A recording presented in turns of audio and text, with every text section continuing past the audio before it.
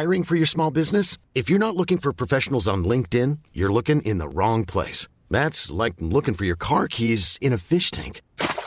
LinkedIn helps you hire professionals you can't find anywhere else, even those who aren't actively searching for a new job but might be open to the perfect role. In a given month, over 70% of LinkedIn users don't even visit other leading job sites. So start looking in the right place. With LinkedIn, you can hire professionals like a professional. Post your free job on linkedin.com/people today. Ready to pop the question?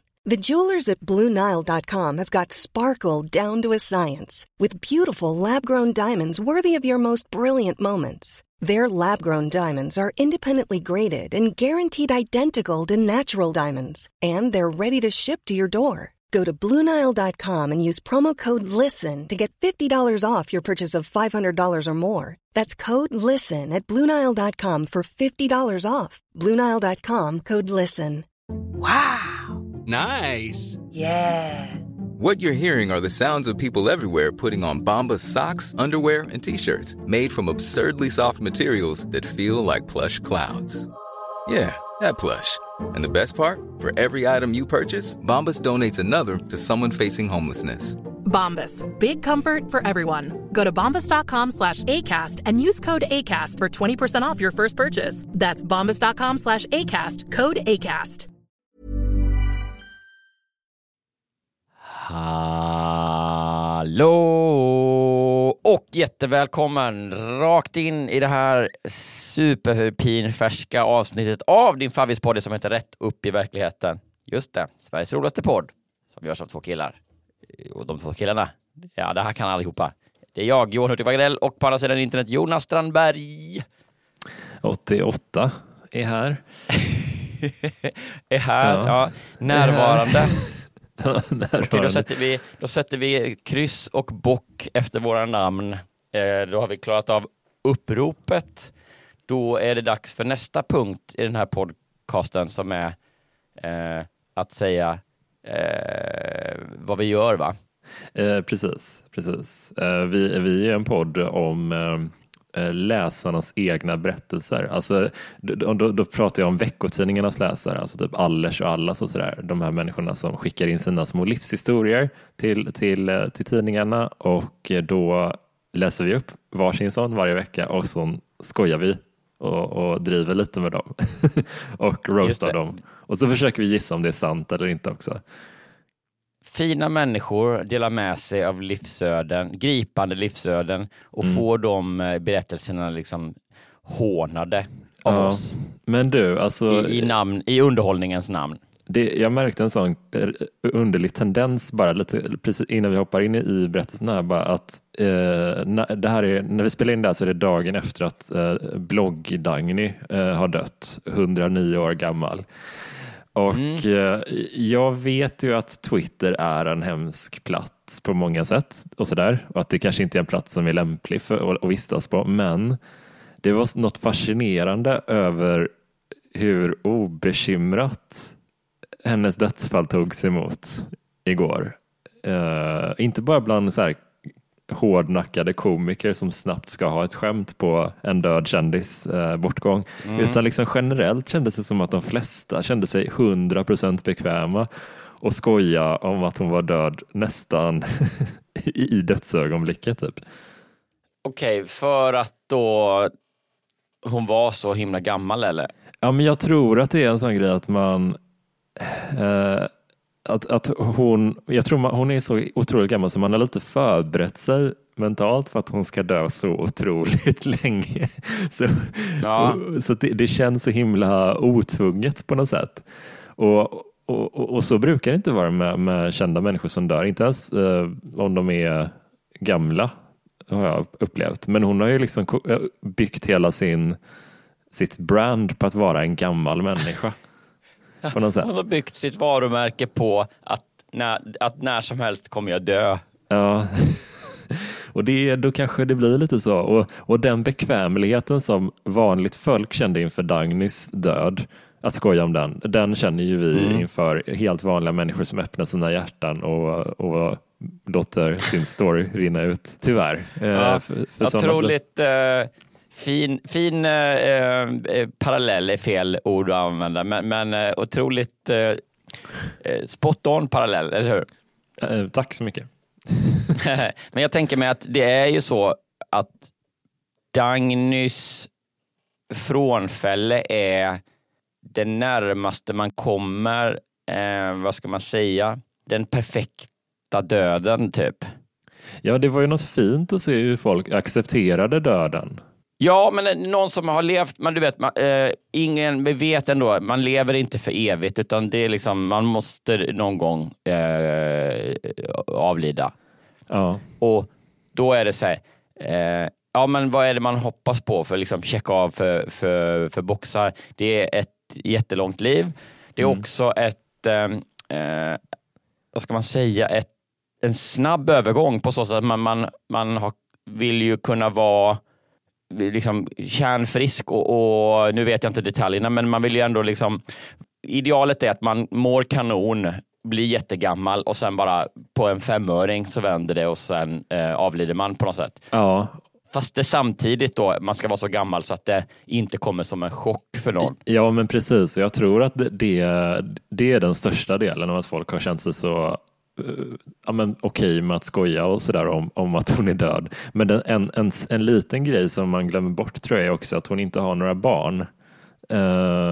Och därmed finns det inga efterlevande liksom så direkt som kan ta illa upp. Typ. Jag vet inte om hon hade någon relation men jag tror att jag för mig att hon var liksom, hade 2 längre relationer och båda dog innan henne då.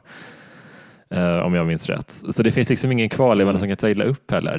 Det är ett helt, vad ska man säga, offerlöst skämt att skoja om att... Ja, men också eftersom hon var den liksom, stod ut också som att hon var den, vad ska man säga, digitala frontfiguren för sin generation. Ingen annan i hennes åldersgrupp eller bekantskapskrets har ändå tillgång till Twitter.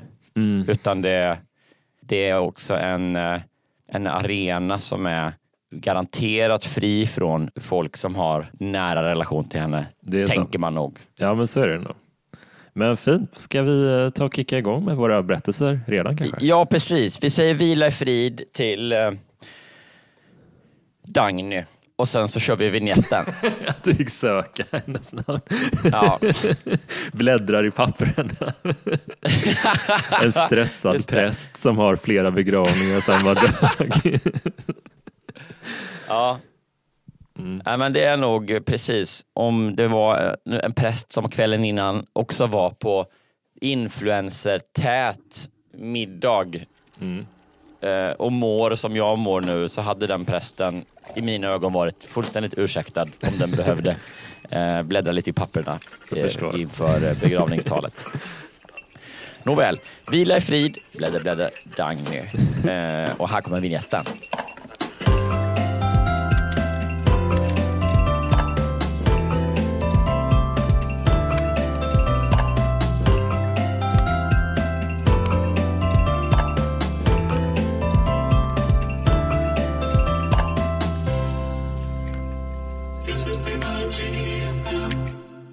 Sanningen om min syster gjorde mig ledsen och arg. Okej. Jag tyckte det var liksom en mysig rubrik på det sättet att det finns något mänskligt i, eller något trovärdigt i att någon bara, jag blev ledsen och arg faktiskt. Ja. Det är som att när man skriver rubriken kommer man på det liksom, ja, jag blir ledsen. Ja, fan vad intressant att du har också en story på temat riktigt usla familjerelationer, för det kommer min också handla om för övrigt. Men vad intressant att undra vad det kan vara som väcker den här ilskan och alltså sorgen. Kan det vara, först tänker jag att första impulsen var den är riktad mot systern. Jag känner mig sviken av henne, att hon inte har berättat något för mig. Sen kanske att hon har levt i en relation som inte var så bra. Eller så, kanske någon som slog henne eller någonting. Och när hon fick reda på att systern var i den här relationen så blev hon ledsen och arg.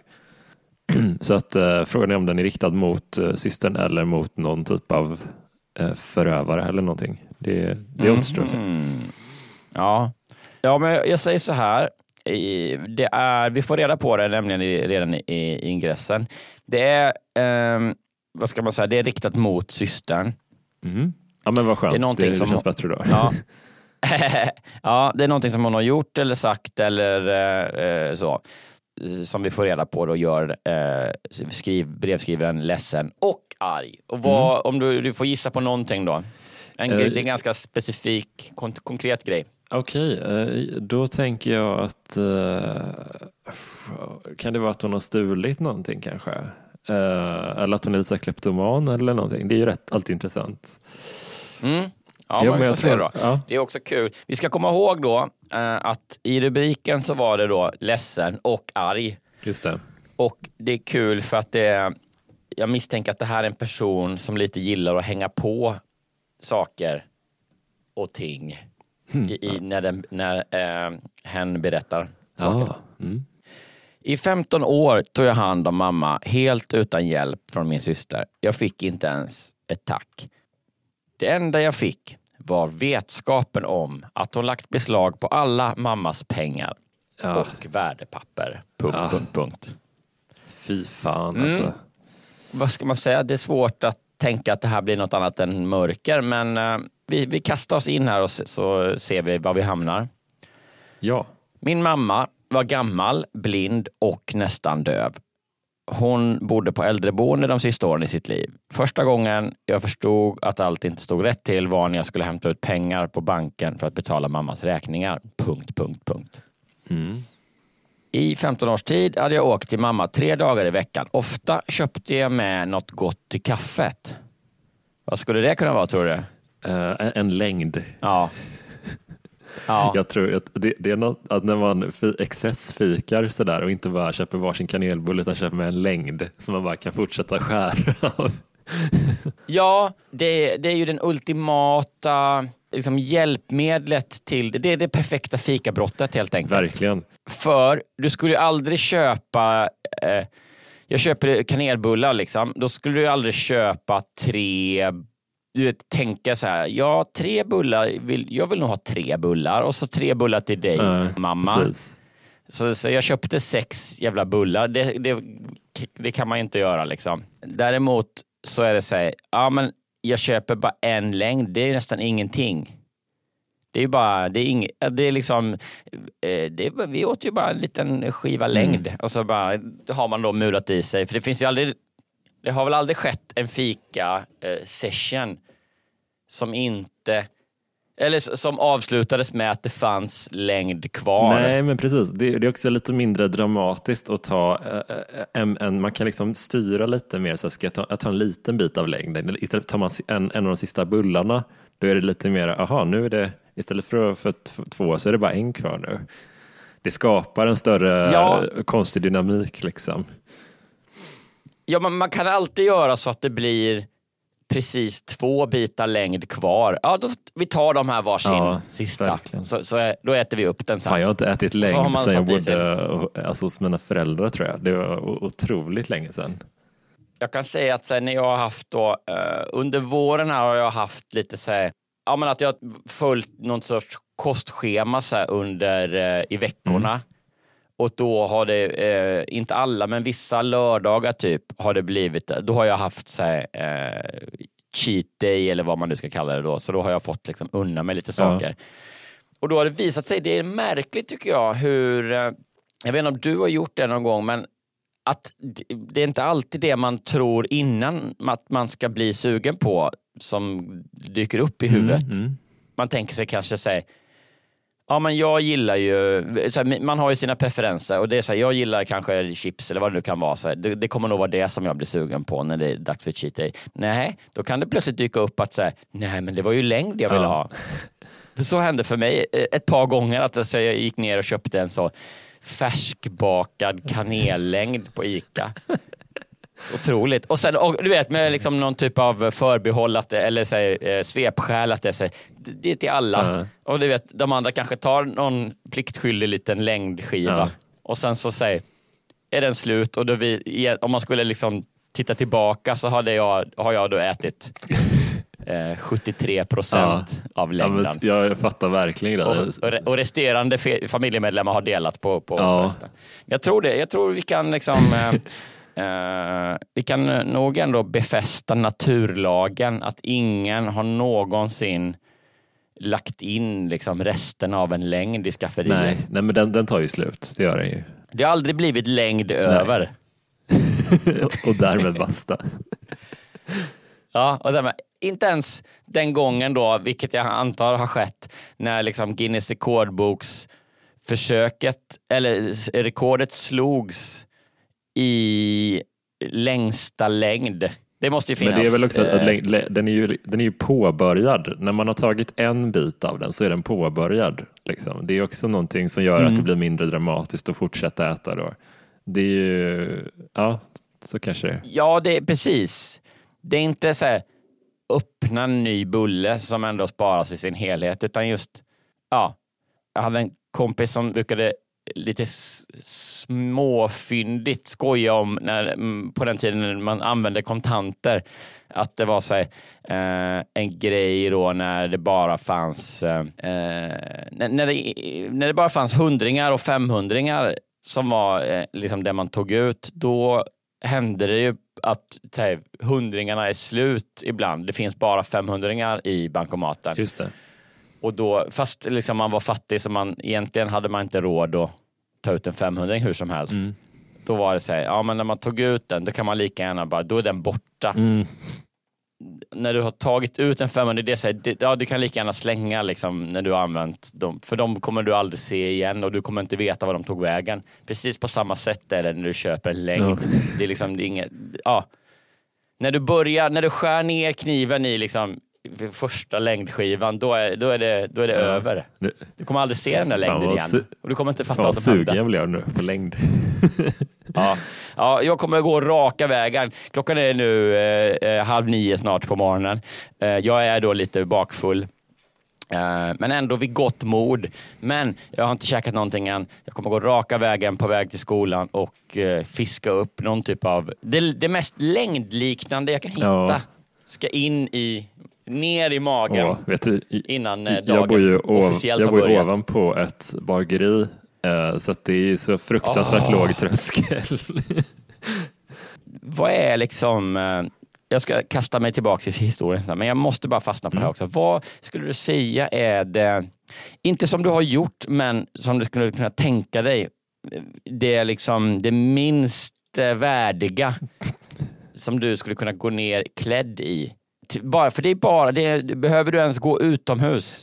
Ja, det behöver jag, men det är liksom barely. Ja, du behöver gå ut genom er port och sen in det där i liksom, ja, det är minimal transport liksom.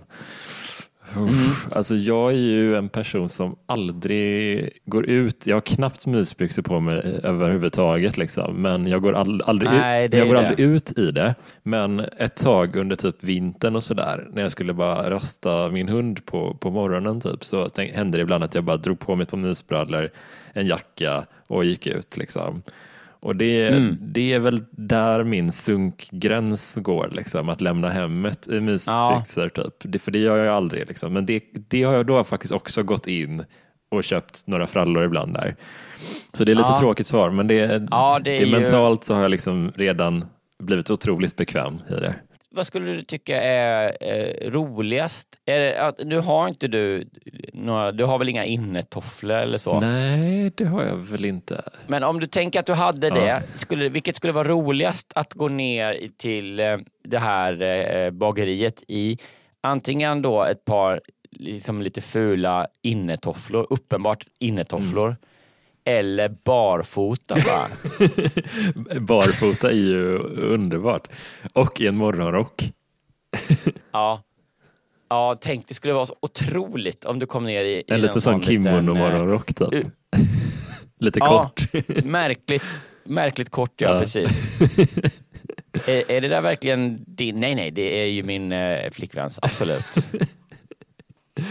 Det är fan, ja. Sträck inte på dig i den där. Liksom. Du vet, typ, du får ta ner bröd från översta hyllan själv och alla bara, nej! Man ser hur liksom kimono-kanten bara... Ja, usch. Ja, men så kan det vara. Ja, men vi kastar oss tillbaka in i familjekonflikter. Historien, va? Ja, det var ju så det var. Ja, ofta köpte jag med något gott i kaffet. Inom parentes, alltid en längd. Jag hjälpte mamma med det hon behövde. Tvätta kläder, vattna blommor och såg till att hon hade det bra. Min man var också ett stöd när vi skjutsade henne till tandläkaren eller sjukhusbesök. När hon flyttade in på äldreboendet var det vi som flyttade med hennes möbler och vi gick på alla möten med personalen. Min systers besök däremot var lätträknade. Hon hade inte ens vett att tacka oss för allt vi gjorde för mamma. Jag skämdes å hennes vägnar. Det är ju, alltså, vi vet ju ingenting än i sak och det är säkert, om det nu är värdepapper och sånt, det är ju ofta liksom clear cut, svart på vitt bevis, eller hur? Ja, precis. Men det är ju här, man känner ju ändå av en tydlig att säga, det handlar inte bara om pengarna utan det är ju också det här vett och skäm. Du vet, hon hade inte ens vett att tacka oss. Life is full of awesome what-ifs, and some not so much, like unexpected medical costs. That's why United Healthcare provides Health Protector Guard fixed indemnity insurance plans to supplement your primary plan and help manage out-of-pocket costs. Learn more at uh1.com. You should celebrate yourself every day, but some days you should celebrate with jewelry. Whether you want to commemorate an unforgettable moment or just bring some added sparkle to your collection, Blue Nile can offer you expert guidance and a wide assortment of jewelry of the highest quality at the best price. Go to BlueNile.com today and experience the ease and convenience of shopping Blue Nile, the original online jeweler since 1999. That's BlueNile.com. BlueNile.com. Many of us have those stubborn pounds that seem impossible to lose, no matter how good we eat or how hard we work out. My solution is PlushCare. PlushCare is a leading telehealth provider with doctors who are there for you day and night to partner with you in your weight loss journey. They can prescribe FDA-approved weight loss medications like Wegovy and Zepbound for those who qualify. Plus, they accept most insurance plans. To get started, visit plushcare.com/weightloss. That's plushcare.com/weightloss. Wow. Nice. Yeah. What you're hearing are the sounds of people everywhere putting on Bombas socks, underwear, and T-shirts made from absurdly soft materials that feel like plush clouds. Yeah, that plush. And the best part? For every item you purchase, Bombas donates another to someone facing homelessness. Bombas. Big comfort for everyone. Go to bombas.com/ACAST and use code ACAST for 20% off your first purchase. That's bombas.com/ACAST. Code ACAST. Hey there, it's Michelle Norris. I'm host of a podcast called Your Mama's Kitchen. When I travel, I'm usually looking for a way to find a taste of home when I'm not at home. And one of the things I love to do when I am at home is entertain. And Airbnb allows me to do that. When I was in California recently, I rented a house that had a great kitchen. And when we were sitting around the table, we were all thinking, we're in someone else's house. Someone could be in all of our homes as well. If you have a home, but you're not always at home, you have an Airbnb. Your home might be worth more than you think. Find out how much at airbnb.com/host. Så handlar det här om att du vill ha tack eller har hon faktiskt tagit grejer liksom? Ja, precis. Det blir ju en väldigt svart och vit skildring liksom. På något sätt. Att en är hjälten och den goda och den andra är snyltaren och strulputten. Liksom. Ja. Det här kan ju vara en av de där klyschiga uppdelningarna som faktiskt stämmer. Bara får jag en känsla. Men det ska vi inte bestämma än riktigt. Men jag tycker inte att det känns otroligt i alla fall. Nej. Verkligen inte. Men jag menar att det känns... lite vinklat menar du kanske? Nej, men bara att det är också en, vad ska man säga, det handlar mycket om att personen är arg för att den inte fick något tack. Ja, det kanske det kanske är mer det. Om man ska välja liksom en konfliktyta så kanske den är större. Ja. Att hon inte fick avlastning liksom. Ja, precis. Men det är ju alltså, det är ju likväl dåligt såklart. Men då ska vi se då. Jag skämdes och hennes vägnar. När det började närma sig slutet var det även vår familj som vakade över henne. Jag var också med när hon till slut gick bort. Det visade sig att flera år tidigare hade min syster åkt till banken och plockat ut alla mammas värdepapper. Nu blev det ett väldigt ett kast där i händelsekedjan, va? Faktiskt. Okej, ja, nej, men det var verkligen så här. Jag var också med när hon till slut gick bort. Det visade sig att flera år tidigare hade min syster åkt till banken och plockat ut alla mammas värdepapper. Ja, men det är väl sånt som då kommer upp, kan jag tänka mig. Alltså dödsbo och hela den grejen. Liksom. Att man går igenom allas den dödes affärer liksom, eller sådär. Jo, absolut. Men jag menar, det nämner man väl generellt i då. Alltså så här, det visade sig när vi gick igenom mammas tillhörigheter efteråt att min syster, eller liksom, det var bara ett tvära kast där då. Hon meddelade mig att hennes äldsta dotter som arbetade på bank hade bäst möjlighet att sköta mors ekonomi. Min syster såg även till att sälja mammas lägenhet. När jag frågade om jag kunde få ut min del svarade min syster att pengarna behövdes ifall mor behövde pengar. Okej. Inte heller vår bror fick ut några pengar. Nej. I efterhand fick jag veta att min syster hade sagt till både mamma och vår bror att det var jag som hade hand om alla pengarna. Samtidigt var hon min stora syster och jag ville att vi skulle komma överens. Snårigt. Tycker jag, snårigt skrivet faktiskt. Ja, exakt. Det är säkert tydligt för henne, men det är som någon som är upprörd nu som ska berätta om någonting. Just det.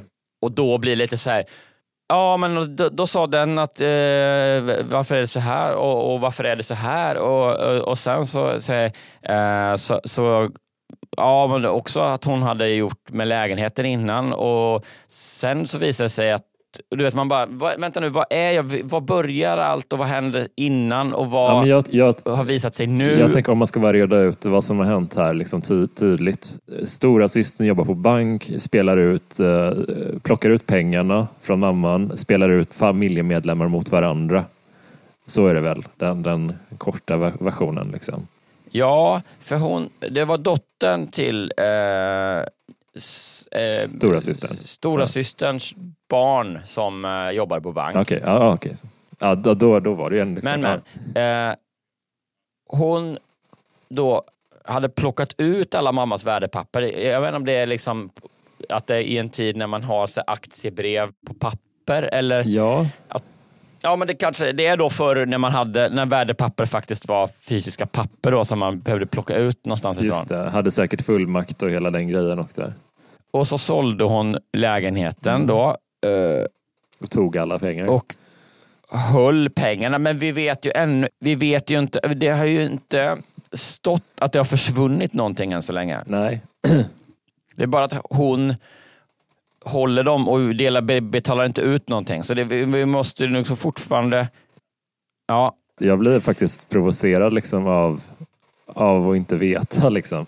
För att det kan ju vara... Ja, och det verkar ju, det är ju liksom... So far så kan det ju vara liksom att hon faktiskt har förvaltat dem. Om man ska ge henne benefit of a doubt liksom, att hon har förvaltat pengarna.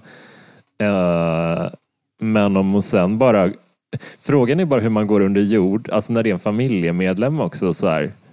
Det går väl typ inte att... Frågan är om hon har rätt att göra så här. Alltså om hon har plockat ut pengarna innan hon har dött, då är det ju inte arvssituation kanske. Alltså att hon har kommit undan det på något sånt jävla vänster. Ja. För det jag menar, och vem ska... Så att det är svårt att sätta press. Alltså hon gör det på bekostnad av hela sin relation med alla i sin familj, såklart. Men hon kan nog komma undan med det, får jag känslan av.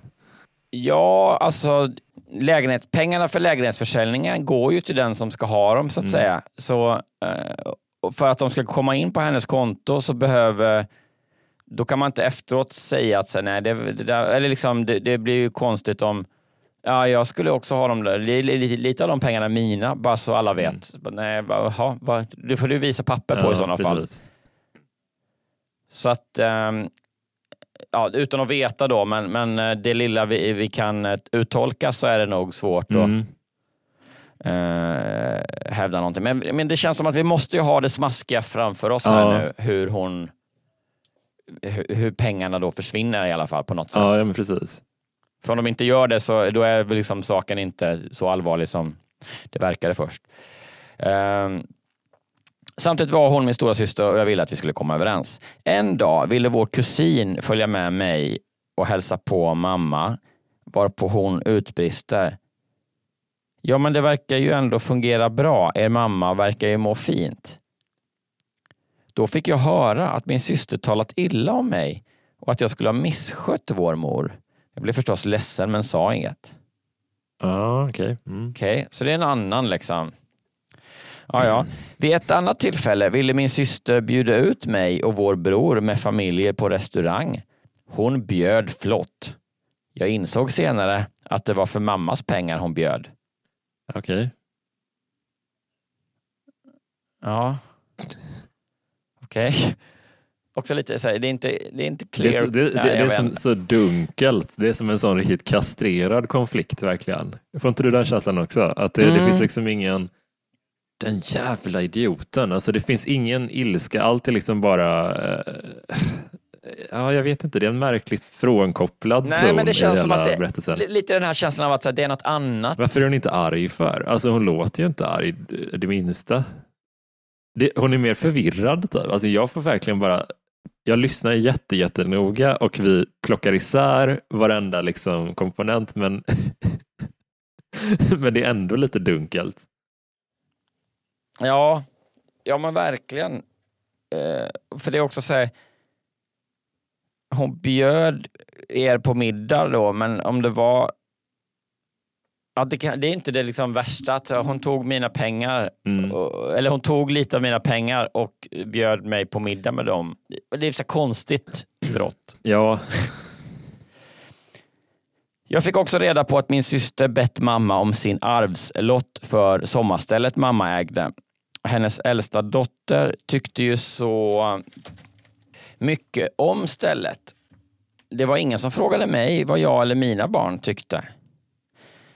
Jag hade själv många kära minnen från sommarstugan där jag spenderade alla mina somrar då min syster hellre var hos vår faster. Att min systerdotter skulle älska vårt sommarställe mer än någon annan var befängt. Min syster dog innan vår mor. Och de pengar och värdepapper som min syster haft hand om kom aldrig tillbaka till vår mor. Jag hörde heller inget från min systers barn, förutom den gången när hennes yngsta dotter råkat berätta att deras mamma, min syster, hade lämnat efter sig en massa pengar. I 15 år tog jag alltså hand om mamma utan ett endaste tack. Jag hoppas pengarna används på rätt sätt. Lycka till från deras moster. Slut. Men allvarligt talat, Alltså det var så snårigt så att... Gud, vi är lite morgontrötta liksom, så det kanske spelar in lite, men jag tror också att den var väldigt, alltså det var så många, den var så otydlig bara. Det var lite svårt att hata någon. Det var som en Christopher Nolan-film i veckotidningsmiljö. Ja, verkligen. Men okej, vi har så syrran tog pengarna och spelade bort korten lite. Dog innan mamman. Ja, det var ju det men som det fick var vi veta efter. Vi fick veta att hon hade dött innan mamman, efter att vi hade fått veta att mamman var död. Alltså det var så konstig ordning på allting. Ja, för det var som att precis, jag är lite bakfull, men jag får fan ont i huvudet av det här. För det var ju som att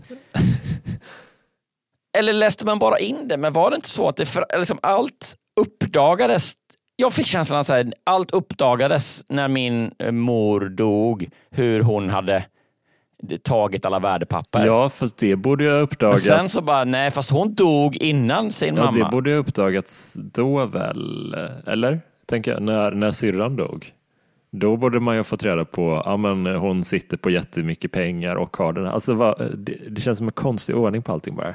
Otroligt märklig kronologi. Ingen riktig passion i berättelser, utan mer en sån riktigt resignerad ton över allting bara. Ja, för det är så uppgivet på något sätt. Men det är uppgivet med en otrolig bitterhet. Det är så ändå. konstigt, och vi läser ju väldigt många olika typer av berättelser i våran podd, och de har olika verkshöjd och olika teman och så vidare och så vidare. Men det finns alltid, oftast upplever jag en känsla av att det här behöver jag skriva. Jag känner, det här betyder mycket för mig, jag behöver få ur mig det här. Men i den här berättelsen så tycker jag inte att det fanns någon sån riktig... Vad är motiv? Varför vill du berätta det här? Du verkar inte bry dig om det så mycket själv längre. Det verkar ha gått väldigt, väldigt lång tid. Din syster är död. Du har liksom inte gjort någon move för att få din del av pengarna. Hon har liksom inte... Nej. Och den grejen också, att hon tar hand om mamman och att hon gör det hela hennes ton är att hon tog hand om sin mamma i onödan lite, för jag har känslan av. Släpp det för fan, du tog hand om din mamma, hon fick liksom bra vård sista tiden i livet. Vadå? Ska du gå och vara sur och bitter för att du inte fick ett tack av din syster som nu är död? Skämtar hon eller? Ja, men vad är det för jävla surkärring? Alltså hon har gjort en bra grej, hon ska inte gå omkring. Det förtar så mycket när man gör en bra grej, när man går runt och förväntar sig tacksamhet för det bara, tycker jag. Alltså på det sättet. Ja, och den där otydliga. Men också att hon liksom gör ner då syrran som är såhär, ja, för henne handlade det bara om pengarna, det var så jävla dåligt. Så, ja, det var det ju. Men det verkar också som att det är det enda du hakar upp det på också. Precis. För du är så här, ja, vad är det då du är så sur för? Du fick inte pengarna, men då är de viktigare än något annat för dig då. Du fick ju ändå liksom tiden med din mamma och liksom det som du säger du tycker är viktigare någonstans. Det känns som att hon befinner sig på en fruktansvärt mörk plats i livet bara. Att hon är så himla deppig. Det är ju någonstans att hon är kvar, alltså hon är den enda som är kvar i den här med liksom bitterhet i den här. Alla andra har gått vidare på något sätt och det är bara du som är kvar i det här jättejobbiga. Ja. Och också helt riktningslöst. För att säga, vem riktar hon sig till i berättelsen? Det är också det att säga, ofta när det är såna här liksom lite så här, utsatt berättelse brukar det ju vara att säga, jag berättar det här så att kanske andra inte går på samma sak som jag, eller att det är så här, det finns en saga med sensmoral liksom, men sensmoralen i den här berättelsen är ju bara den episka slutmeningen, lycka till från deras moster. Jag tycker, precis, den känns så jävla emotionellt oärlig bara. Det känns ju, oavsett sanningshalten i berättelsen som vi alldeles strax ska avgöra, så känns det som att hon inte är uppriktig mot sig själv. Hon är ju pissur på den här systerdottern. Att hon inte delar med sig av pengar. Men hon lycka till med det då. Från era moster. Alltså så jävla passiv-aggressiv surkärring-attityd kring det bara. Det är liksom ingen... Ja, men på något sätt att säga... Ja, men jag bryr mig inte, men slår ändå knytnäven genom en vägg. Nej, jag hatar den typen av approach till det. Om du antingen släpper du det eller så tar du en öppen konflikt med, alltså, och försöker lösa det. Liksom. Välj en grej. Var inte det här, ja, men jag bryr mig inte, hon kan göra som hon vill. Alltså, droppa det bara då. Gå vidare för fan. Ja, det är ju på något sätt så här, hon måste ju ha haft alla chanser att se till eller ta konflikten innan det blev för sent. Ja, liksom. Men vet du vad? Jag tror att en grej som gör att man blir så frustrerad av den här berättelsen är att sådana här människor är så jävla hala. Och de är svåra att greppa, de här vagt bittra människorna. För att det är lite svårt att säga, ja men lägg av med det där. Nej men jag har ju släppt det, sa jag ju. Jag har ju gått vidare. Alltså de glider ur händerna på en hela tiden liksom. Det finns ingen grepp. Alltså de går inte att greppa. Också att konflikten är återgiven på ett sätt så det känns tydligt att man inte har fått en fullständig bild. Och då misstänker man att det inte riktigt ligger till så enkelt som hon säger här. Alltså det är så här, jag är den goda här och hon är supertaskig. Och nu ska ni få höra varför. Det var nämligen så här. Och så kommer någon sån grej som man bara, vänta nu, liksom, hänger det där verkligen ihop? Ja, det gör det. Lyckat. Alltså jag skulle vilja säga att det känns som att man får en lite vinklad story. Ja. Och att hon förväntar sig att man ska tycka att det är så här självklart att hon har rätt. Ja, men du har absolut rätt i det, tror jag. Och jag tror också att en grej som är... jag tycker det är ett sånt jävla svek mot hennes morsa att hon har den här approachen till det också. Att hon börjar, alltså lite mellan raderna ångrar att hon tog hand om henne. Och sen bara, jag fick inte ens ett tack för det. Ja, men du, fan, du kan inte... Den attityden funkar liksom inte riktigt. Då har man inte gjort något bra om man hela tiden går och läcker bitterhet om det efteråt liksom.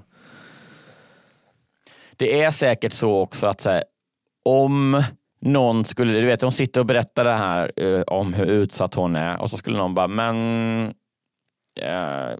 är det inte så? Du vet, någon kommer med någon fråga som är lite liksom... Precis. Som testar och så bara, okej, men vadå, det låter lite konstigt. Så bara, vadå konstigt? Då blir hon liksom super. Du fattar ändå ingenting. Du är på hennes sida då. Ja, precis. Okay. Men är den då sann eller falsk? Det har vi ju glömt att avgöra. Exakt, det är det vi ska gissa på nu. Och då tror vi att den här berättelsen om en bittermoster, vi tror att den är 1, 2, 3 sann. Ja, för den där, min största grej är den där känslomässiga oärligheten som är, tror jag, otroligt svår att fabricera för en oerfaren skribent. Alltså det är en sån fruktansvärt äkta ton i hur hon låtsas vara storsint. Det är om det är påhittat så är det en väldigt så här in-tune skicklig skribent som har skrivit den, skulle jag säga. Alltså den är kronologiskt väldigt stökig, men det är en person som verkligen kan förmedla en känsla liksom med orden. Jo, precis, men också det är otroligt svårt att fabricera och dikta upp en så stökig, otydlig konflikt. Precis, återgivning av en konflikt. Ja, verkligen. Att det känns liksom, du kan inte hitta på de här konstiga parametrarna och tycka att så här lämnar jag mig. Det går inte att vara så komplicerad i sin fantasi, tror jag. Nej, men det är något när man ändå lite göttar sig i att man har blivit särbehandlad. Fy fan. Sluta vara ett sånt jävla offer. Ja. Gå vidare. Det var ju, alltså, vad sjukt ändå att i en berättelse så där det finns en person som lurar av sin mamma massa pengar. Det finns ett syskonbarn som sen behåller alla de pengarna. Så väljer vi ändå att avsky berättaren som blir utsatt lite grann för det här. Det är ju helt sinnessjukt. Det verkar, någonstans finns det nog, det säger nog någonting mest av oss kanske, jag vet inte. Vi ska inte glänta för mycket på den dörren. Ja, shit alltså. Men vet du vad, man skulle kunna säga att baserat på rubriken så att säga, så tror jag att min berättelse är lite en spegelberättelse till den vi just har fått lyssna på. Wow. Ja, och vågar man hoppas på att man får alla svar man behöver? Vi kan läsa rubriken innan vi säger hej då till våra TV6-lyssnare. Ja, precis. För då är det alltså dags då att koppla bort det tåget där TV6-lyssnarna åker. Om ni inte blir Patreons då, vilket jag alltså synnerligen rekommenderar. Gå in på patreon.com/ Rätt upp i verkligheten. För då fortsätter bara avsnittet istället för att ta slut nu när Jonas har läst sin rubrik. Men alldeles oavsett, stort tack för att du lyssnade. Ja, tack så mycket. Jag väljer att bryta med min mamma. Det är bäst så.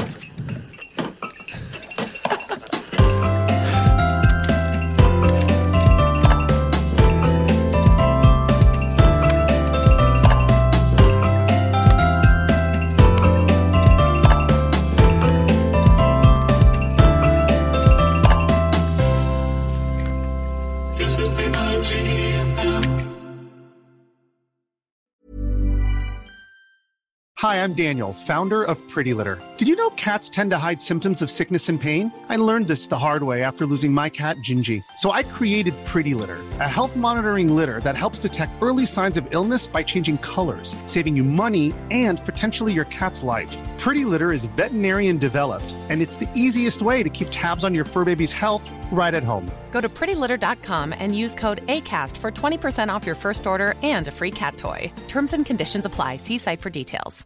Hey, it's Paige DeSorbo from Giggly Squad. High quality fashion without the price tag. Say hello to Quince. I'm snagging high-end essentials like cozy cashmere sweaters, sleek leather jackets, fine jewelry, and so much more. With Quince being 50 to 80% less than similar brands. And they partner with factories that prioritize safe, ethical, and responsible manufacturing. I love that. Luxury quality within reach. Go to quince.com/style to get free shipping and 365-day returns on your next order. Quince.com/style.